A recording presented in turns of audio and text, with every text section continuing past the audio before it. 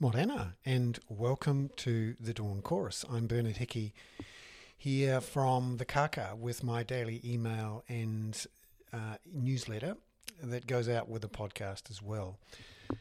Currently, it's in slightly cut down form because Lynn and I are on holiday in Europe for the next 3 or 4 weeks, but we're just going to put out some shorter emails in the meantime just to keep you updated, in part because the two main parties keep putting out major policy announcements, including on Sunday, which is a regular day for policy announcements because actually it's the day when the ratings are the highest for the main TV news programs of any day of the week.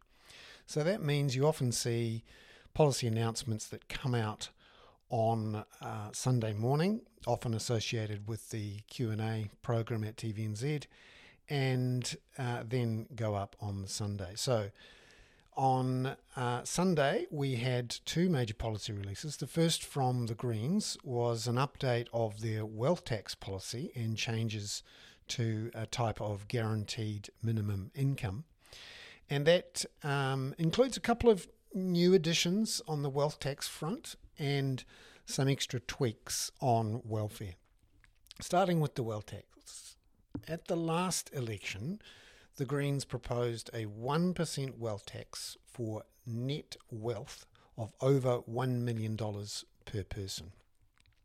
And this worried a few people because at that point, quite a few people were earning a bit and had wealth because of their homes of over $1 million. And this net wealth tax would have applied to about 6% of New Zealanders. Well, the new wealth tax put forward by the Greens includes a 2.5% wealth tax on net wealth of over $2 million for an individual or $4 million for a couple. And according to the Greens, this will touch about 0.7% of the population.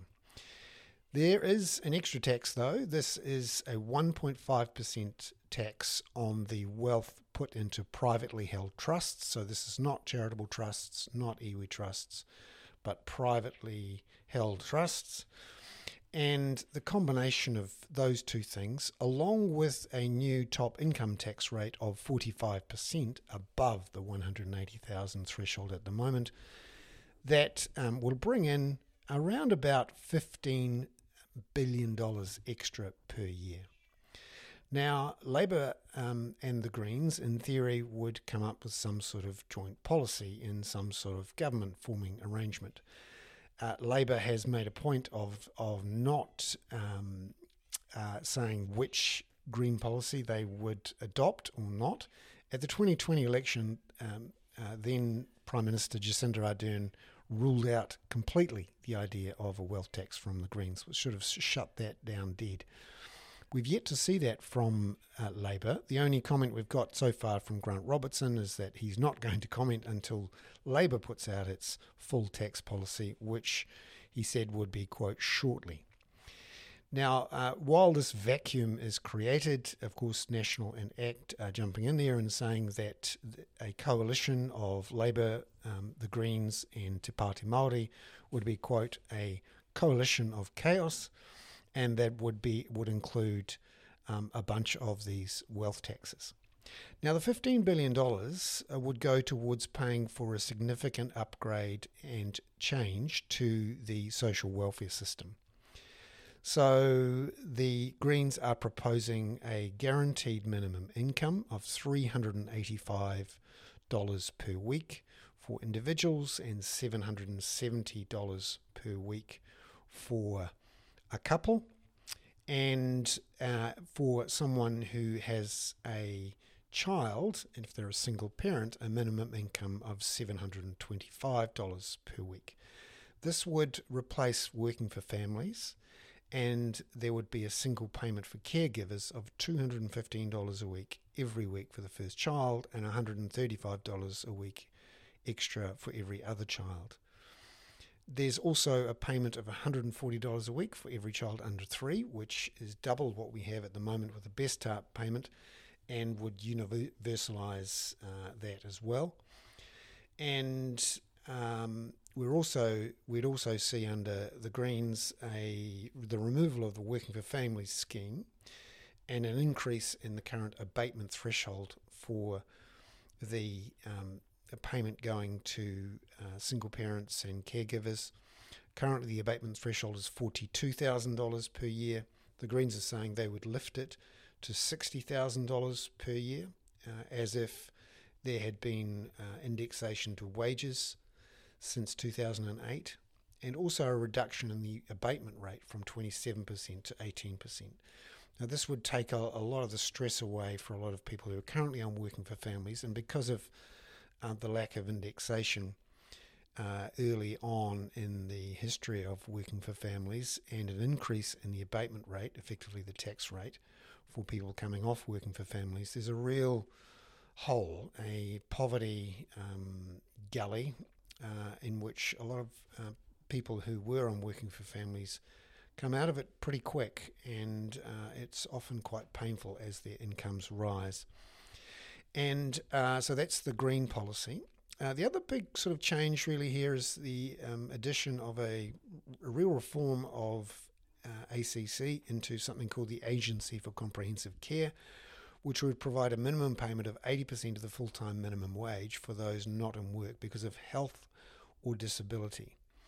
Now, obviously, at the moment, ACC is focused with people who've had accidents, but if you've got a health condition or a disability, particularly closer to retirement, that you can miss out there.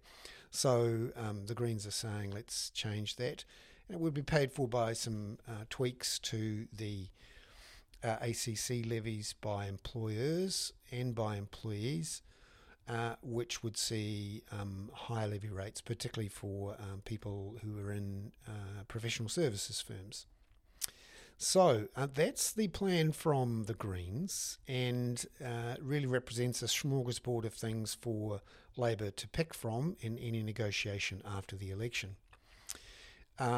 We'll see what Labor does when it comes out with its own tax policy, and how the voters see it. Because at the moment, the most recent poll result we have is from the Curia Taxpayers Union poll, which is a long-running poll, and it shows that really there's been no change in the last month to the relative positions in Parliament, with the centre-right coalition or arrangement of National and ACT currently in a position to form a government on its own, and no change to the total share in Parliament of the Labor, Green and New Zealand First grouping. But a lot of water to go under the bridge before October the 14th, and many more policy announcements to come. This has been a slightly shorter Dawn Chorus for today, June the 12th, because Lynn and I are on holiday in Europe. So we'll keep pumping this out, unless of course we have various data issues or we're in transit from one place to the next. And if you want to see some more detail on that, have a look at the post that we put out on Friday night, which gave an indication of how the kāka's going and our plans for the next 3 or 4 weeks. There's more detail there. Ka kite anō.